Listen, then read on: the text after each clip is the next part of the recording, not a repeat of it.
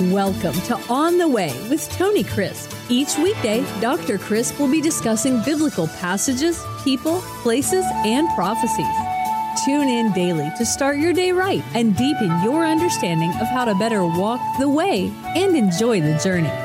Here's your host, Dr. Tony Crisp. Welcome to On the Way. This is Tony Crisp, and this is podcast 323. We're going to look today deeper, farther along in the great story of redemption. And I want us to really get a good, firm foundation on why we are studying this.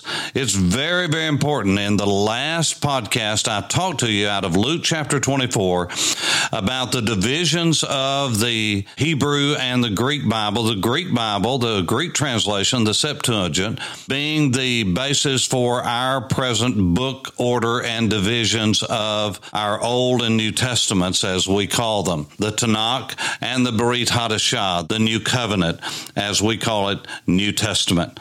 But I want you to go with me to 2 Timothy as we form the basis of why we are looking for divisions, why we are looking for sectioning, why we are looking at the Bible in the way that I do and teach it so that it can be broken down in a way that's understandable.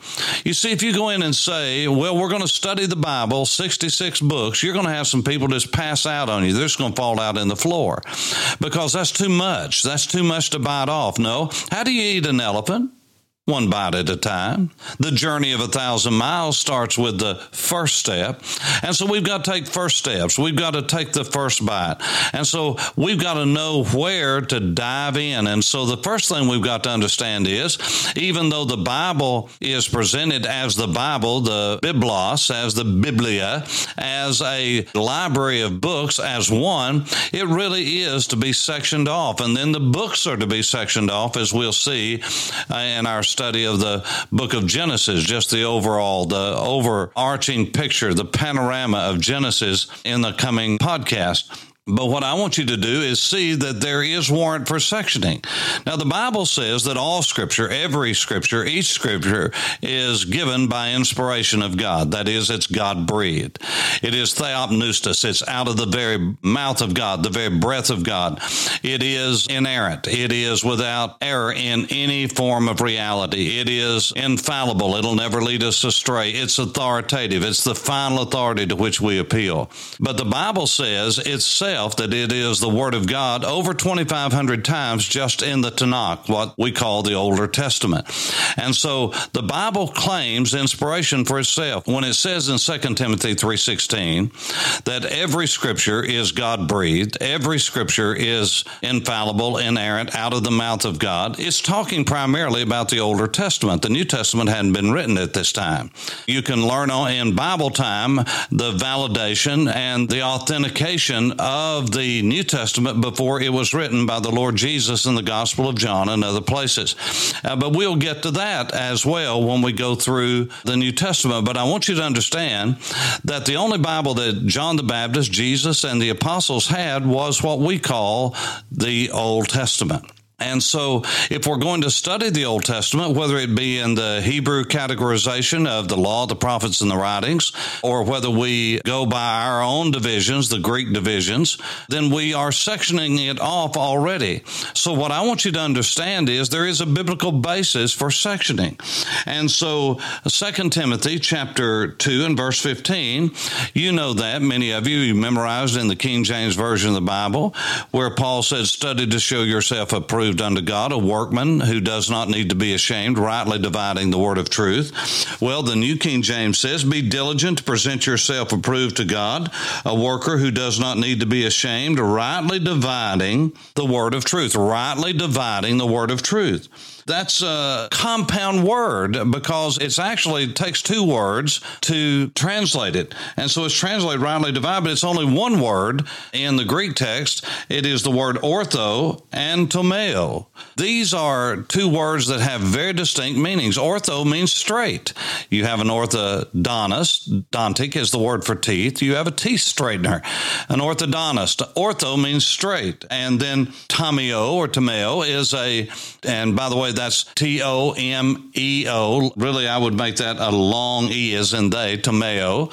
That is the word to cut, and it means to cut straight. In other words, you need to section it up. You need to cut it up in the proper way. You need to do that in a straight and an orthodox way, in an orthodox.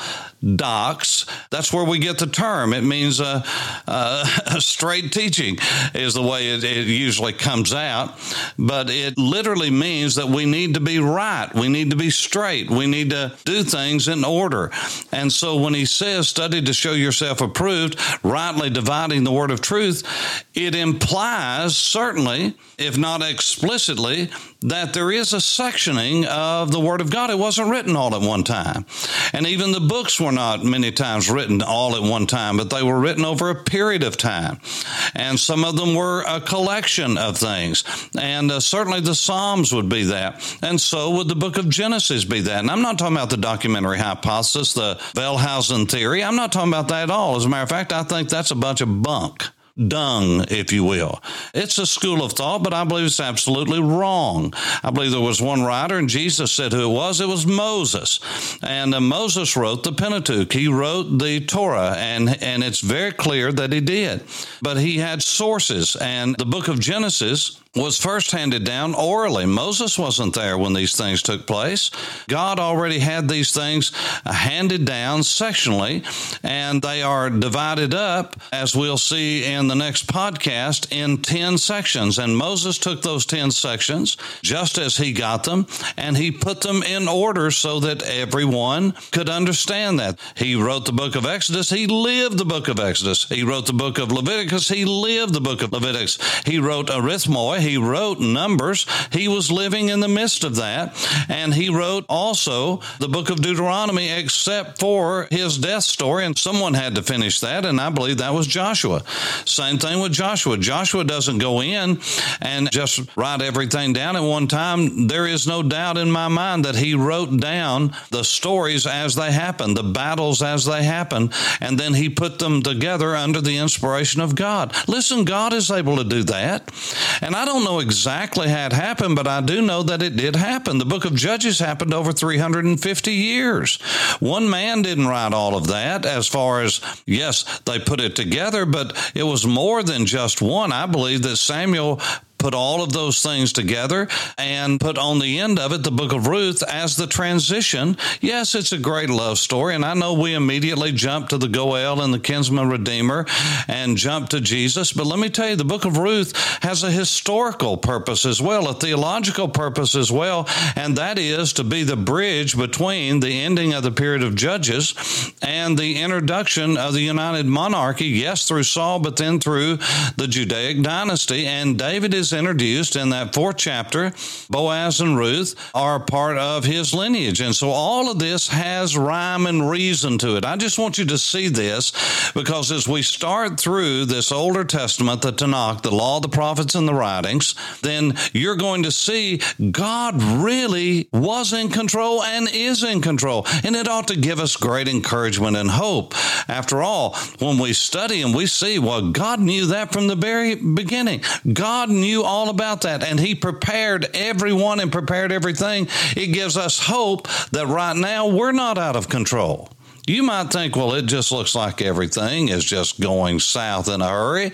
And who is in control? What's happening? What are we going to do? We're going to go back to the Word of God and find comfort and find strength, because the God who's been faithful in the past will be faithful now, and he'll be faithful when we're gone. Why? Because he's God. There's nothing that takes him by surprise. He didn't go, oops, COVID now. That got out of hand there in Wuhan. I didn't see that coming. Oh, yeah, he saw it coming, and he knows exactly where it came from. He knows what's going on right now. And somebody asked me years ago, they said, talking about a president, said, do you believe that this person is going to bring about the judgment of God? Let me just tell you something, folks.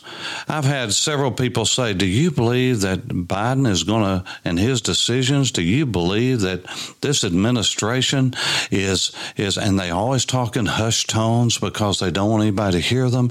And they'll say, do you believe that Joe Biden and the administration that he's put together in this godless group, do you believe that they're going to lead us to the judgment of God? No, I don't.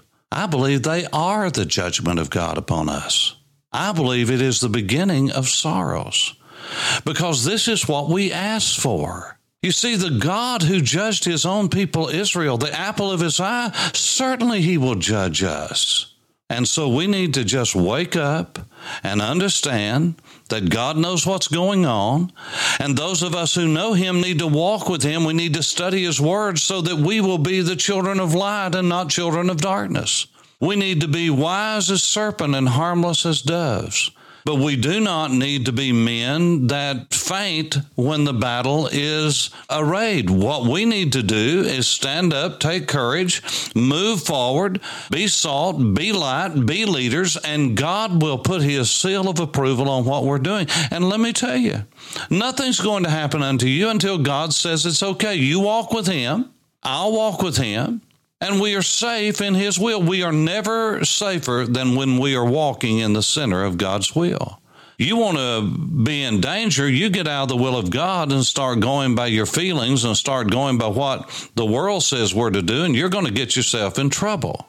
But nothing's going to happen to me, nothing's going to happen to you in the will of God until God says it's okay. And hey, if God says it's okay, it's okay. Let's study the Word of God together, and let's apply it to our lives. For On the Way, this is Tony Crisp. Thanks for listening to On the Way with Tony Crisp. Tune in every weekday for information on biblical passages, people, places, and prophecies. Fridays are for your questions.